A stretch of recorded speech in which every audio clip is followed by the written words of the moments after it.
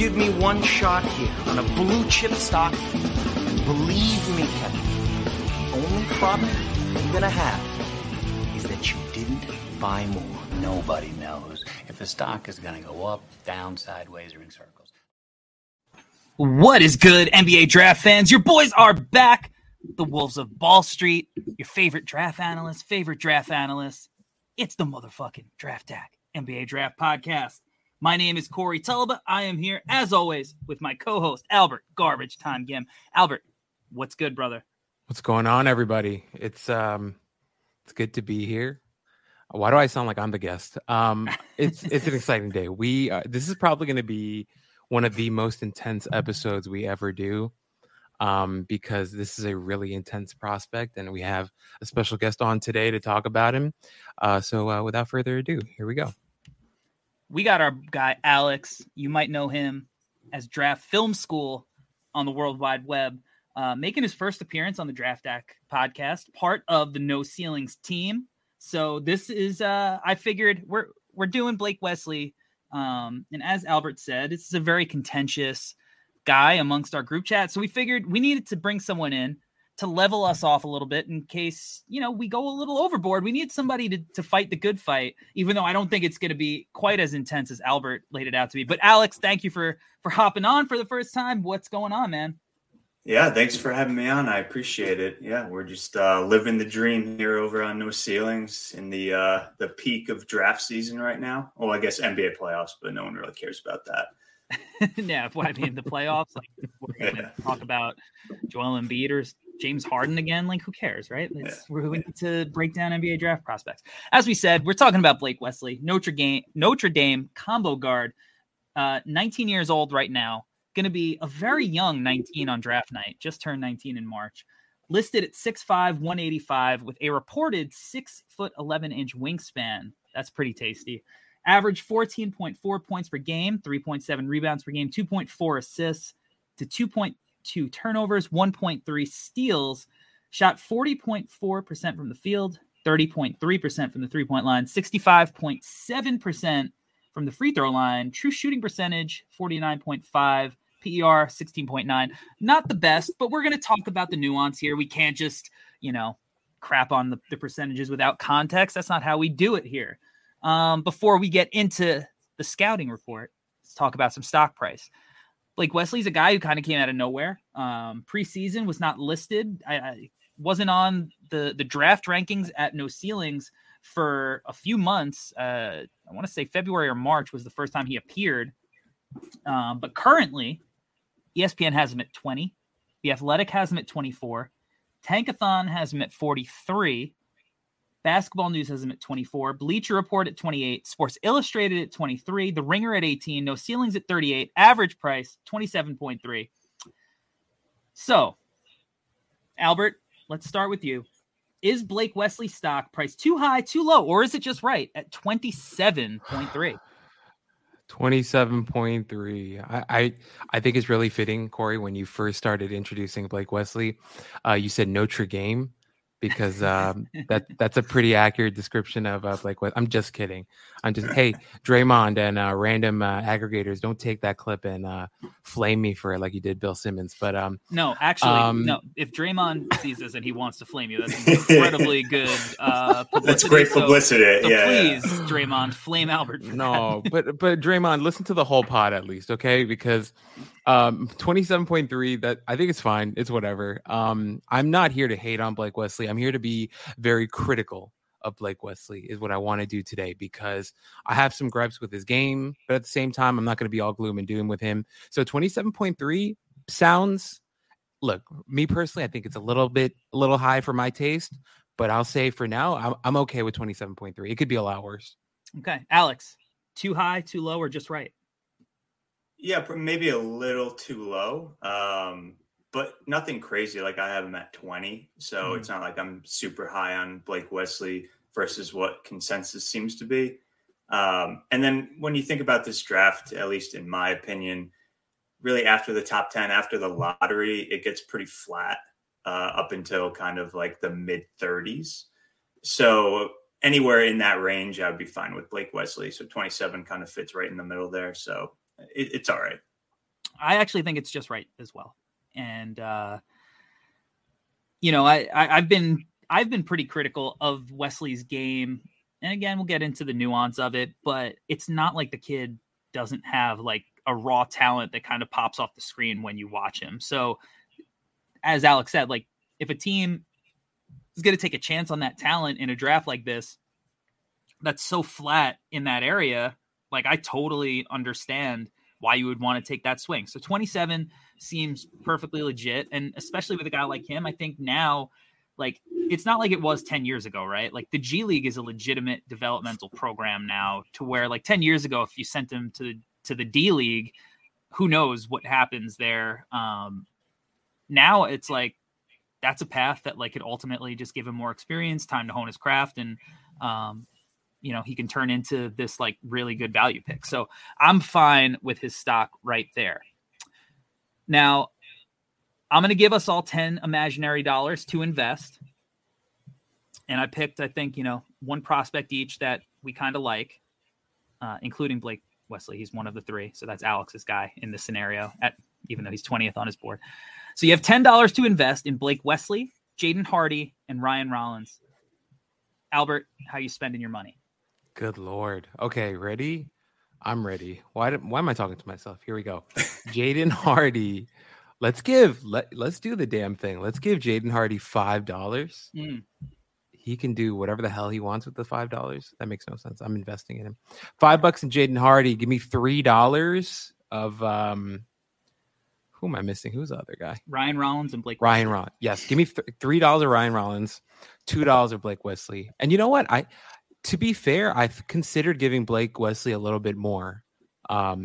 So maybe that's a little peek into what I'm thinking here. But I like 5-3-2, but 5 to Jaden Hardy because that's my guy. Alex? I think that's fair. I think I would probably go 4 to Hardy, 3 to Wesley, and 3 to Rollins. I love that.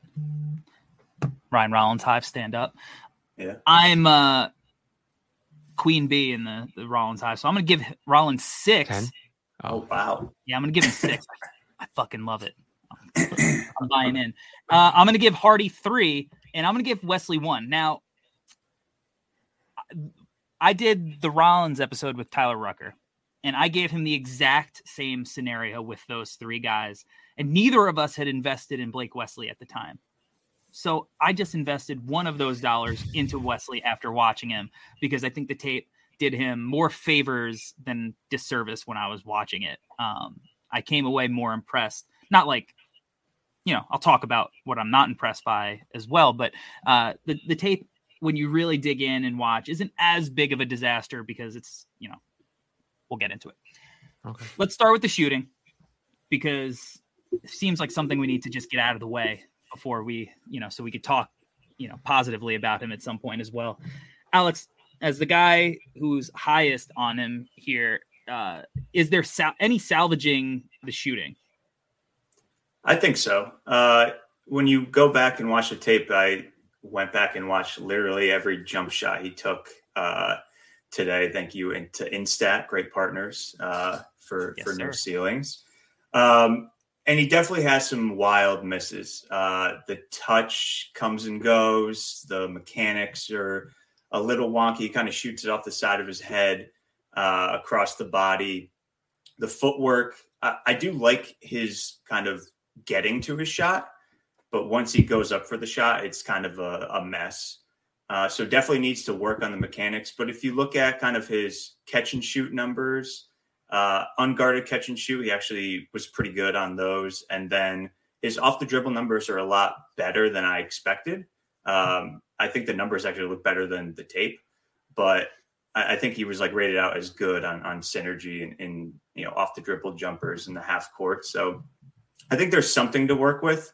But again, you look at the free throw percentage as well. It's in that, the mid 60s, not a great indicator. So the shooting is obviously the number one kind of question mark with Blake Wesley that I have. And I think that pretty much everyone has that has evaluated him.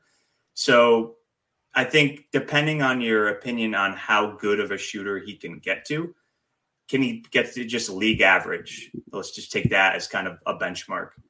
I think that will open up a lot more pieces of his game, will increase his efficiency, because that's another issue that he needs to work on, both the shooting and the finishing. But I think there are some things to work on, but there's no kind of denying that it's the major kind of weakness in his game right now. Yeah. And you know what? I mean, obviously, like you touched on it a little, like the context of the shots that he's taking, I think, is camouflaging the percentages in a worse way than I think they would be if he wasn't like this super high usage creator who has to do everything for the offense. One of the things I found interesting, thanks to Instat, was in the mid range, he was 52% from the middle and the right side of the floor on like pretty decent volume, but only 13% from the left side of the floor, which was just weird and wonky. But I mean, if you're an NBA team, like, you can help him get shots in spots of the floor that he's successful at early on. And maybe like that's something, taking away those tough shots going left is something he can eliminate, and those percentages go up a little bit. I don't think he's hopeless. I think that like the form is, there's certainly like, you touched on all the little things that he needs to fix, but like, I don't know, I think it comes off his fingertips like pretty well. Like, obviously the misses there, some of them are like clanking. He shoots a ton of air balls, but again, he's shooting hard shots. Albert, what'd you think of the shooting? First off, okay, here we go. No, Alex, I really agree with what you said about him. Not a great start. Funny. I know. It is so funny. I haven't even said anything yet. Him shooting off the left side of his face was one of the main things that I wrote down. Now, he didn't do it all the time, to his credit. I think it's something that it's a little kink that he has to work out. It's just there, and it bothers me. And whenever he did bring the ball to the left side of his face, like, those misses were the ugliest. So I feel like him having that tape and him being able to identify that and work on that is going to be key. But I think it's 100% fixable. And because the results are so clearly bad, whenever he does that, that's an easy one to nitpick. And for his coach or whoever he's working with, they can easily identify that and take that out, I think. Oh boy, the touch is interesting. I wrote on my notes, you know how we have guys who have like negative wingspan? Does it exist? Does negative touch also exist? Because it's pretty shocking sometimes. On Bartorovic, I was looking at his numbers. He shot 51.2% at the rim, which is, I don't know, not great. You expect a little bit more, but you're actually being generous. Yeah, I was gonna, because that's including his transition attempts. Yeah, I think it's like 41% in the half court, 44%, 43. You know, I will say this, guys. And I want to kind of now be a little bit nicer, because you guys mentioned the context. He took some freaking really tough shots. But the thing that I loved about him, that it didn't ever feel like maybe that's a little stretch. I shouldn't say didn't ever. But a lot of the times, like, I like the aggressiveness. I like that he wasn't afraid. I like that he was really trying to get to good spots on the floor, spots that he was comfortable with. He was being aggressive. I liked all that stuff. Like that game against what did I have it written down? It was the Rutgers game in the tournament.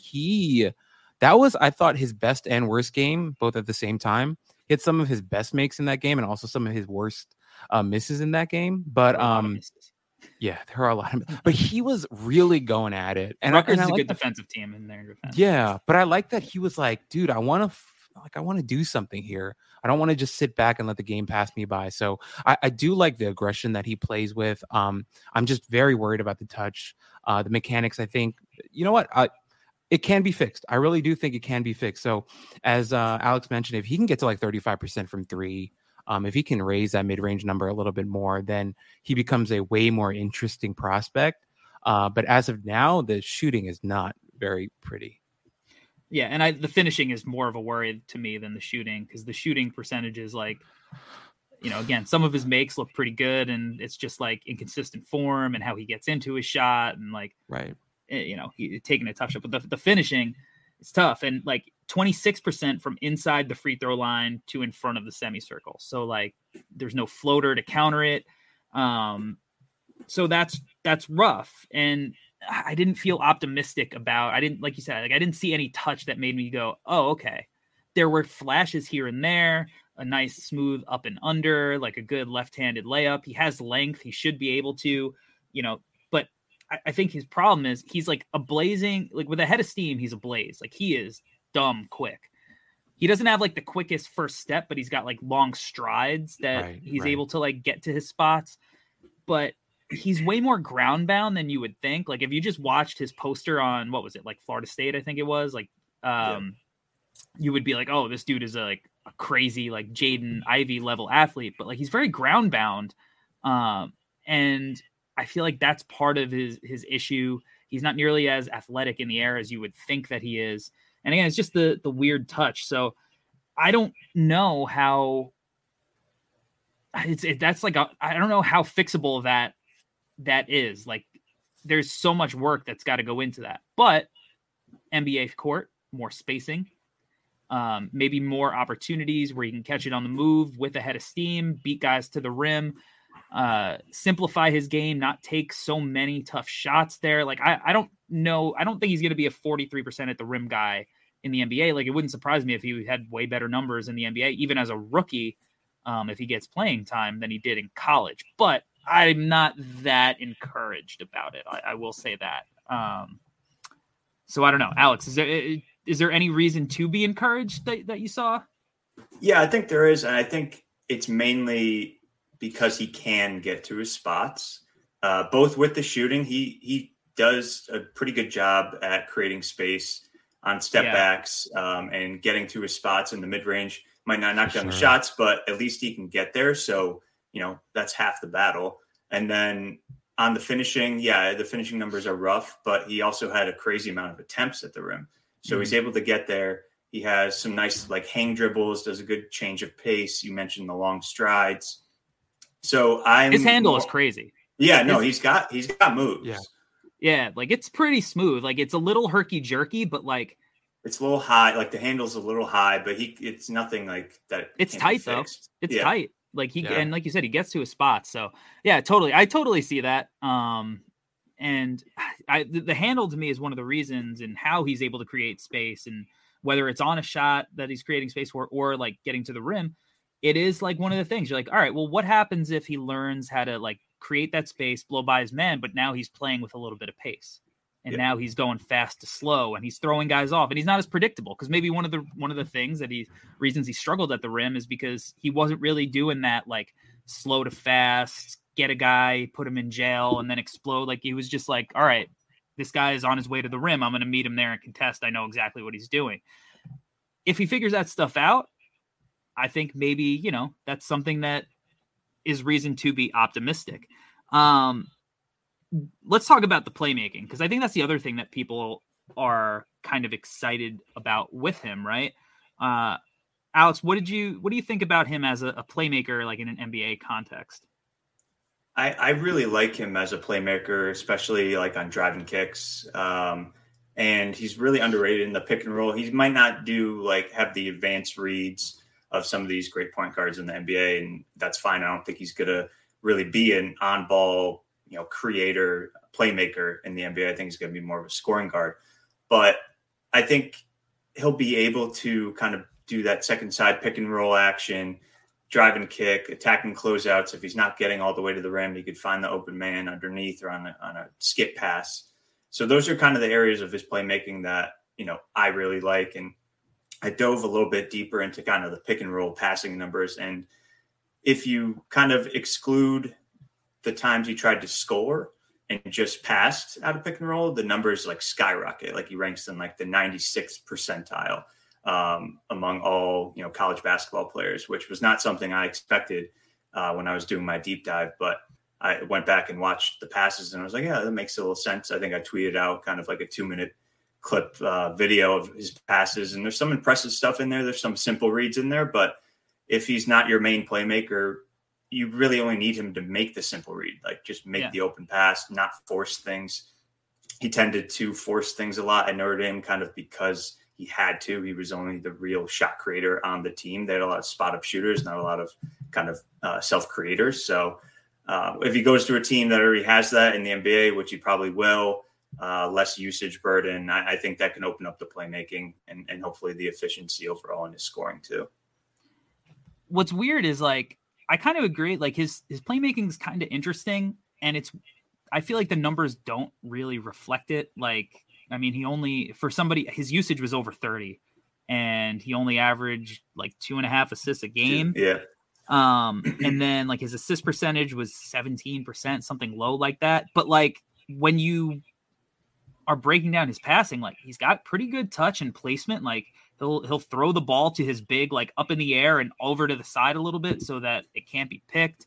I think he made some interesting like live dribble reads, his drive and kick. Like he really, like when he's exploding to the hoop, he's really going to get a paint touch. So like you have to commit to that. And he's creating that kind of fear in the help defense that they have to slide over.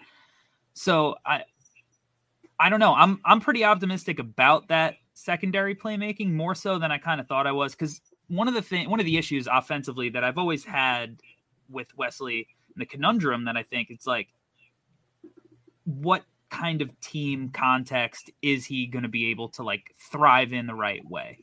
Because usually like these type of guys, like these offensive like spark plug guys, like that's my bag. Like I love these guys. I loved Cam Thomas. I loved Josh Christopher last year. And there's just always something that I felt like was missing with Wesley. And I wonder like if he's not going to be super efficient on the floor, if he's not going to be like a big time off ball player, which I think, you know, if he's able to knock down outside shots off the catch, that'll obviously help him get on a floor.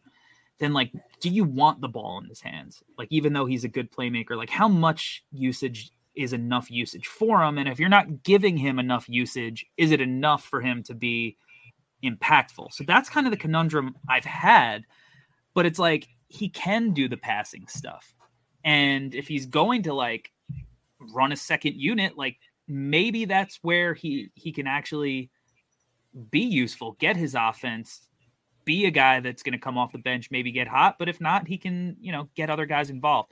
So I'm optimistic about the passing. I kind of wish that there was a tiny bit more of it, because when he does it, it's pretty interesting. What do you think, Albert? No, I definitely agree. I think part of, just to piggyback off of what you're saying, Corey, I think part of that is also the team that he played on. He was not playing with NBA level talent. So that might be part of the reason why he was a little hesitant to pass the ball as much. But I honestly, in terms of the passing guys, I don't have much to add, because you guys literally said everything that I wrote in my notes. I wrote his passing is fine. I think, and I wrote can make basic reads, but nothing like really too spectacular. But at the same time, we're not talking about a lead guard here. I don't think he needs to make any spectacular passes. If he can make the basic reads, if he can find the right guys, you know, obviously you mentioned like the magnetism of him when he's attacking the rim, like the defense, they care and they want to stop him from getting to the rim. And he made some really good reads off of that. So I think that's fine. And I think ultimately, Corey, I think what you're trying to get at with him is like, I think for me, this might be a little harsh. I don't know how people are going to take this, but I think his ceiling is he's going to be a really good six man one day, is how I feel. I think, and that's not necessarily a bad thing, right? I mean, we've had some incredible, I mean, look at Lou Williams, Jamal Crawford. These guys have had very successful careers pretty much as six men. And I think that could, well, we'll see. But anyway, I think Wesley could be that type of player. I think the reason why all of this, like, I think the reason why I'm being so harsh on Wesley is because I just wish he would go back to school, is my main point with him that I want to get to. Because if you look at Benedict Mathurin after his freshman season, he had a lot of question marks. People were like, what's good with the handle? What's good with the playmaking? Is he going to shoot it enough? He went back for his, I think they're still questioning the handle and the playmaking. Maybe, yeah. But he made strides, you know, and now he's in the discussion for, you know, to be a top 10 pick. And I think that's how I feel about Wesley. I'm not saying he'll necessarily go back and, you know, cement himself as a top 10 guy, but I think it'll be good for him because, you know, I think he could use that time to keep developing, especially the shot like we talked about. But anyway, the passing, good, not spectacular, but he doesn't need to be spectacular is how I feel. So yeah, and I think he said he's not going back. I think that when he declared it, I think he pretty like shut the door on going back. But no, I'm with you. I'm glad you brought it up. I think it would probably raise his draft stock if he were to go back. Because I was looking at like you mentioned, Mather, and I was looking at like Jaden Ivey. Yeah, that's the guy. His freshman numbers, if you look up his next to Blake Wesley, they're pretty close. They both shot like 40%. Ivy shot like worse from three, pretty close on free throw percentage, like same amount of turnovers, assists, rebounds, all that stuff is pretty much spot on. So like, yeah, he could have been like a breakout sophomore guy that we're talking about in the 2023 class. But if he's getting a first round promise from someone, I can't knock the kid for leaving early. And I think that there are a few people who have kind of hinted they're not coming back on, whether it's Twitter or whatever. And I think some of them, when they get feedback from teams, are going to go, you know what? Maybe I should go back. Maybe I didn't get the answer I thought I was going to get. Because there's a lot of guys in that position, and there's only so many spots at the back end of the first round where these guys are kind of mocked to be. And it's like, would you rather go to a situation where you're not going to get a guaranteed contract necessarily as a second round pick, if that's the feedback you're getting, or would you rather go back and try to be like, I think I can improve my stock enough that I'm going to be a lottery guy? I think Ivy is the guy, definitely, because I think outside of even the numbers, like the athletic profile, I think Ivy is a better leaper, but they're both like that open court blazing speed. And it's like, can you control the car? It's a race car. I can't drive a race car. I don't know how to drive a race car, right? Like, I don't know what to do with it. But Albert, who's like a good F1 guy? Lewis Hamilton. Like Lewis Hamilton. He can drive that shit, right? Like he knows what to do with it. I think that like another year, maybe he knows what to do with that speed. He plays better pace. The shots a little, he knows what the competition's like. Like, I think another year would do him good. But if he says he's not coming back, then he might not. And you know what? He's probably right that he's going to be a first round pick. I did a Zoom call with a former front office executive who had him 9th, mocked to, at the time, brace yourself, Albert and Alex, the New York Knickerbockers. Nah, man. At the time. Let's cut that one out. Look, it was just let's cut it out. Which was perplexing for a number of reasons. But, I think it says something that this is somebody who worked in an NBA front office, and they had Wesley 9th on their board. So, like, draft Twitter, I don't know. Draft Twitter, are they in or out on Wesley? I'm not sure. Maybe both ways. Yeah, I think depending on who you talk to. But I think he's first rounder for sure on most people. Yeah, I think so. So it's going to be interesting to see. I think he stays in, and I think he goes in the back end first round. A team takes a shot. Let's talk about the defense, because this is where I started. My eyes started perking up a little bit. I started getting a little bit more excited. On the ball, I love the give a shit factor. I think he tries hard, and I think that is a big aspect of defense. I was talking to an agent recently, and he said he had one of his NBA clients hop on a call with a couple of guys who were working out in preparation for the draft, and they were like, "You have any advice?" And the NBA player's advice was try hard, because not everybody tries hard. So if you try hard, like, you're giving yourself a chance to, do something out on a court. And I thought Wesley gives a shit, like, on both ends. Like, even if on offense, if it's ugly sometimes, like, he's playing hard. And I think on defense, he's playing hard. On the ball, I think sometimes his footwork's a little sloppy. I think he's got like weird hips. Like, his hips are a little tight. They're like he's got like a narrow frame, but his hips are maybe a little bit wider than his body, like very slightly. So he gets a little like his feet cross a little bit. I think sometimes he just likes to swipe at a ball. But on the ball, I think he's good. Like, his slight frame, he's going to die on a screen, but he's going to try to fight over it. And like, he'll try to slither over it if he can step over. And that length, man, that length is legit. Like, he contests some shots. So I was impressed. Albert, as another like guy who was a little, weary about him as a prospect. How did you feel about his defense really grinding that tape? So watching him on defense made me think. So last weekend, the NFL held the NFL draft, 7 rounds. Watching Blake Wesley played defense, I wondered, did Blake Wesley choose the wrong sport?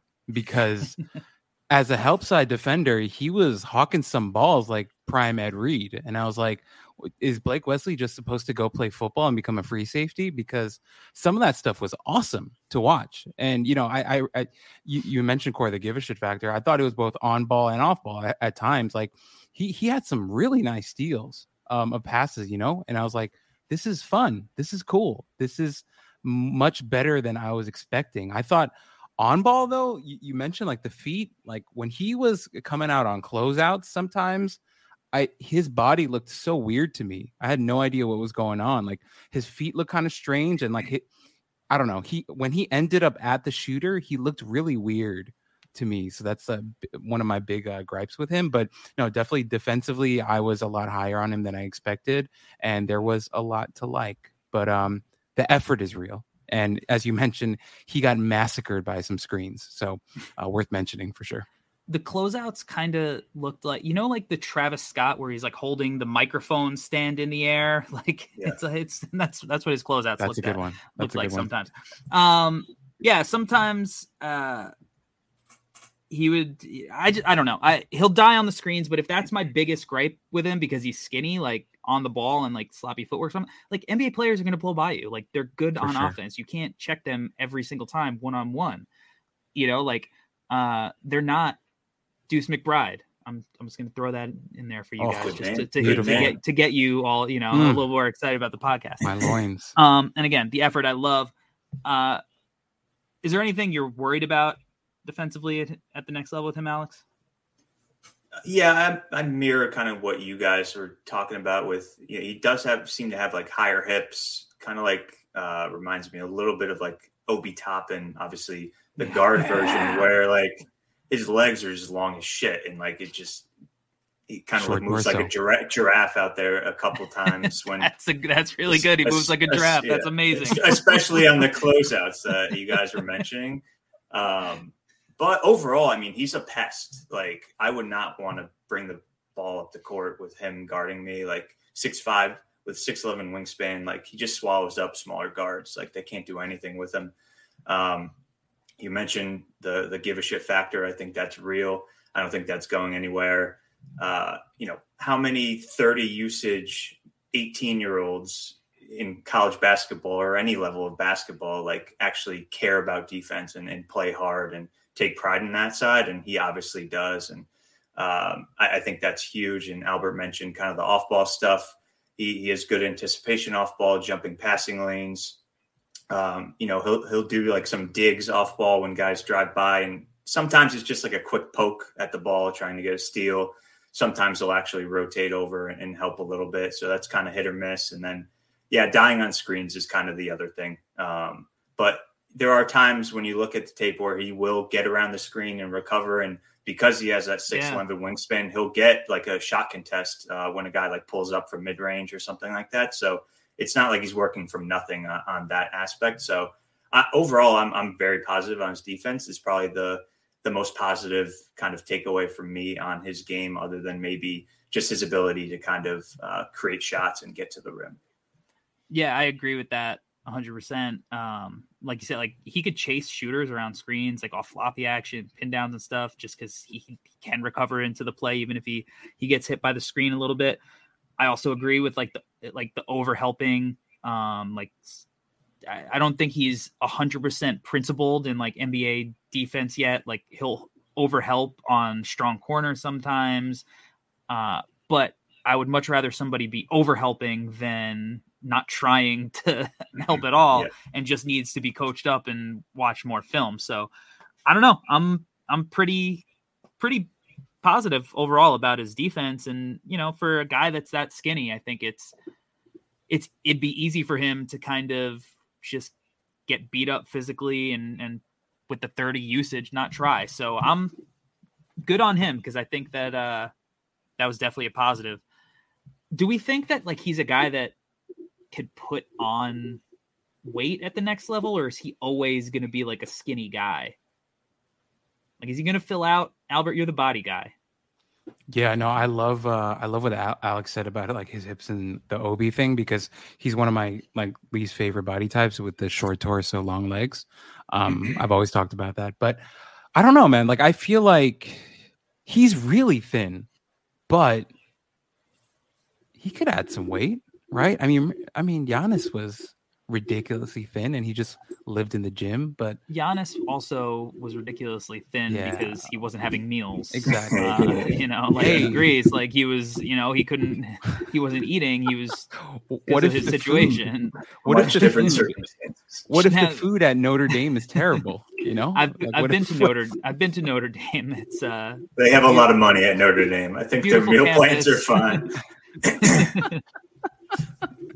Oh God, I don't know, man. I think maybe like look, if Wesley adds like 15 pounds, that's actually a lot for him. I think. Who knows how much he actually weighs, right? Like probably like 140, 145. But adding 15 pounds will do him a lot. So I don't know if he can do it, but I'm hoping he can.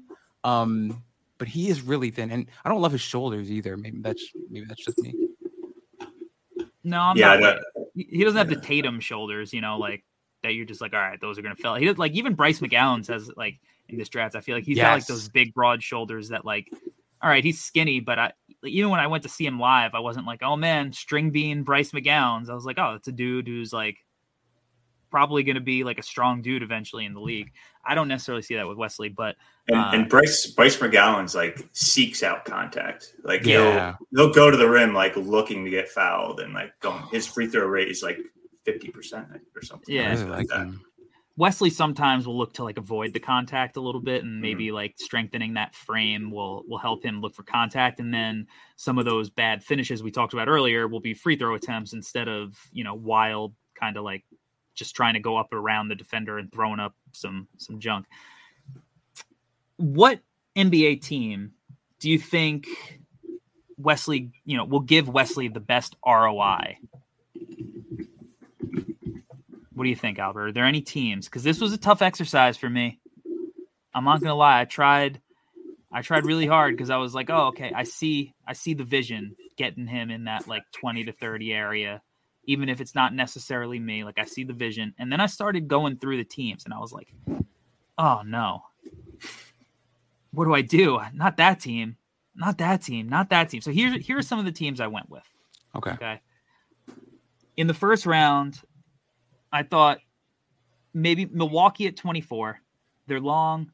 They defend. Yeah.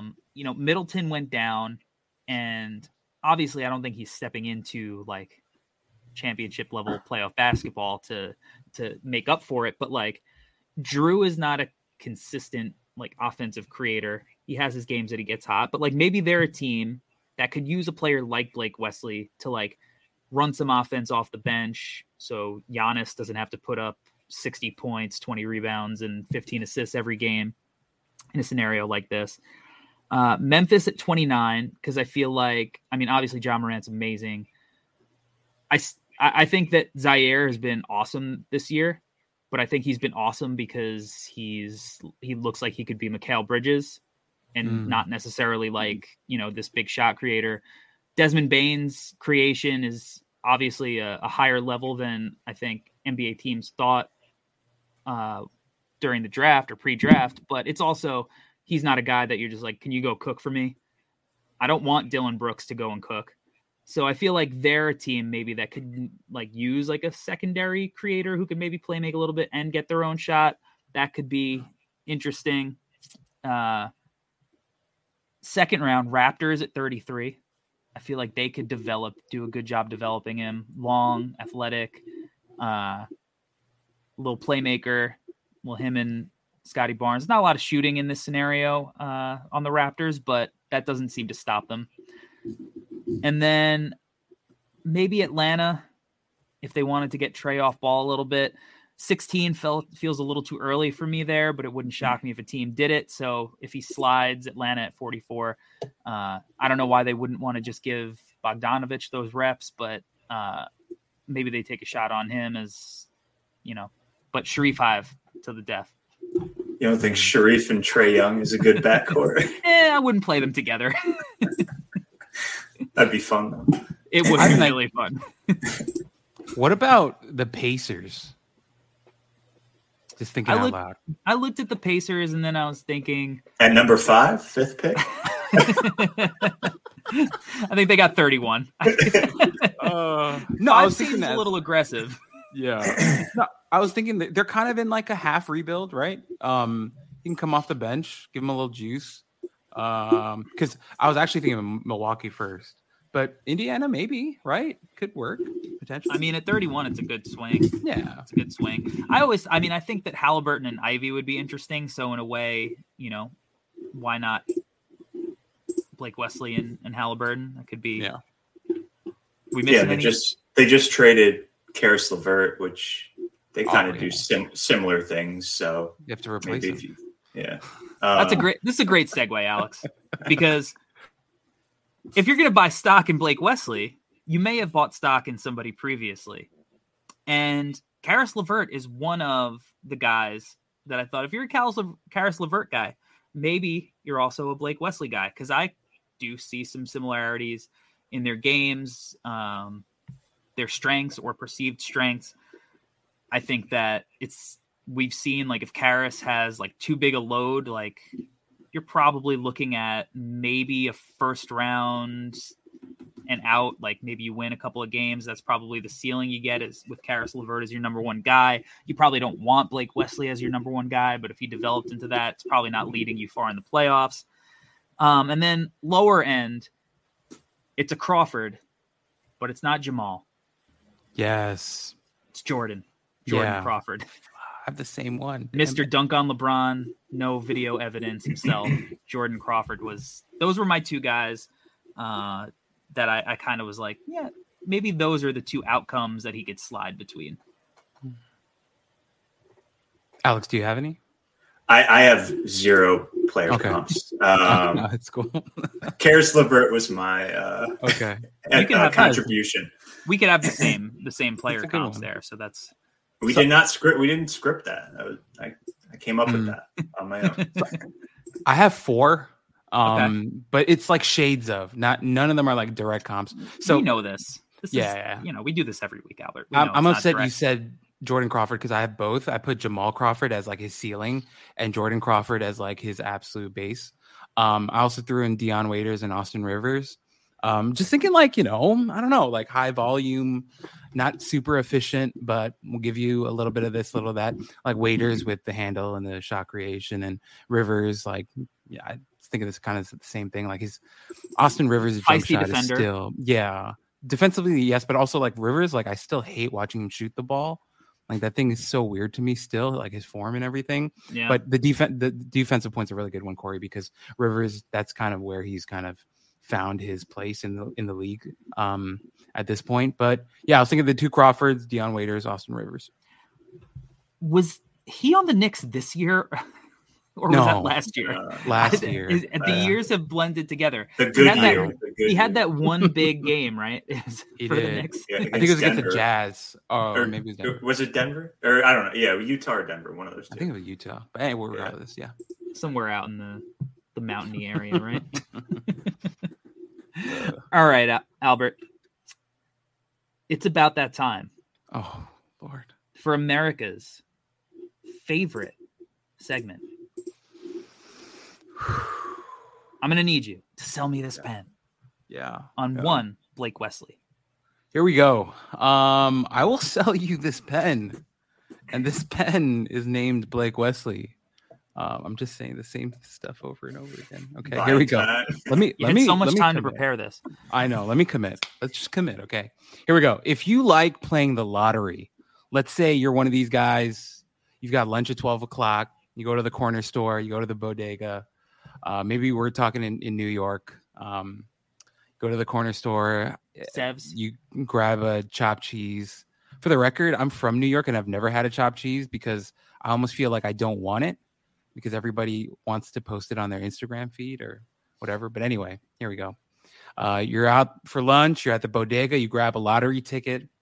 You're feeling yourself today, right? You invest like $10, get some scratch offs. Blake Wesley might be your scratch off if you're an NBA team. You know, you might put a little bit of investment in him, like late first round pick, early second round pick. And what you're hoping for is you're hoping to strike gold. You know, you're hoping that your little investment in Blake Wesley turns into something awesome. He's a guy who is going to be able to get to his spot, create for himself. Hopefully he'll develop a strong enough jump shot. We're not sure if he has touch around the basket, but that's your job as an NBA team. You have a developmental team to develop the kid. So make it work. Defensively, he's got potential. You know, he could do stuff on ball, off ball, got good length. He's a little skinny. Feed him more. So Blake Wesley is your lotto ticket. All right, NBA teams, invest $5, invest $10. You might have a really good prospect on your hands, is how I'm going to sell Blake Wesley to nobody. I'm going to agree with you. That was not your best sell me this pen. I don't feel like I need that pen after that sell job. If we're and the way this episode was going, I was starting to really buy in, and then all of a sudden I'm like, Jesus, I don't need to buy a scratch off. Let's throw in money down the drain.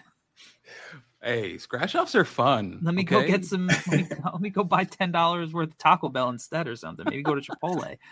Give me a scratch off. Oh, that was.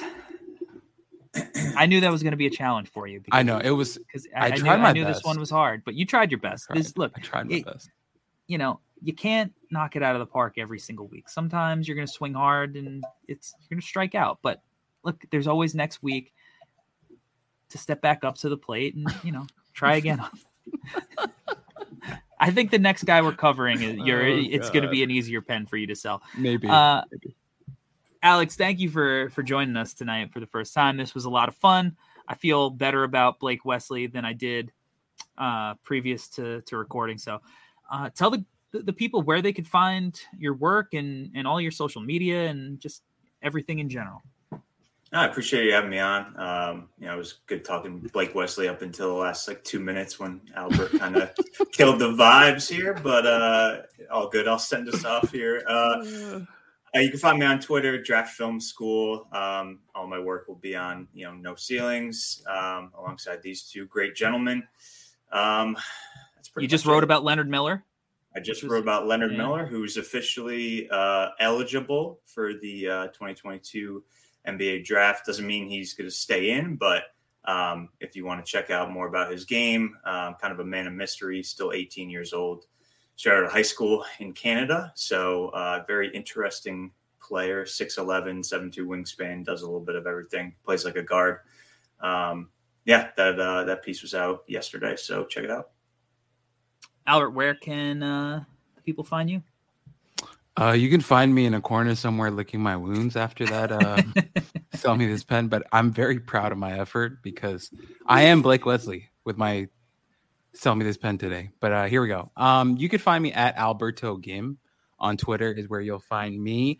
I'm actually working on writing something for next week. Yeah. So be on the lookout for that. I just got back from 3 weeks of work trips. So I'm finally living in my own home again and sleeping in my own bed. So I think I could turn my brain on and pump something out finally. So be on the lookout for that. As Alex mentioned, we're all part of the No Ceilings Collective. And it was really cool having you on, Alex. I know this has been a long time coming and I can't wait to have you back on. Maybe we can do a Knicks themed episode sometime and have you on. That could be fun. Also, Alex, I was wondering, are you from New York? I never asked this question. No, Connecticut. So okay. Tri-state. Yeah, Tri-state. You get the fan. Yeah. Just a train ride away. You get the fan. Metro North. It's all good. God. I mean, Mad Dog really letting us down this week. Us Tri-State fan guys. Yeah. It's been a rough week. Shout out JJ Redick. You can find me at Corey Tullib on Twitter, NBA Draft Dude on YouTube. Make sure to subscribe to No Ceilings TV on YouTube. Mr. Rucker and I started on the clock. We're 2 episodes in. We just had a really fun episode that ended with a rapid fire with Kevin McCullough. Episode 3 that's coming out next week will be rapid fire with Jake LaRavia, amongst the other topics that we discuss. A lot of good stuff coming down the pipeline. It's an exciting time. Make sure as always, if you're listening for the first time, that you subscribe to the pod. Make sure, maybe give us a rating. That would be dope. 5 stars if you feel like it. But as we always say, be honest with yourselves. If you think we did a 4-star job today because Albert couldn't bring us home in the Sell Me This Pen segment, let us know. Comment on it. Don't just give us the 4 stars with no feedback. We need you to tell us that the Sell Me This Pen segment was not strong on the episode. But Albert's going to do better next week as we cover another prospect. Till then, we out, y'all. Peace. Peace.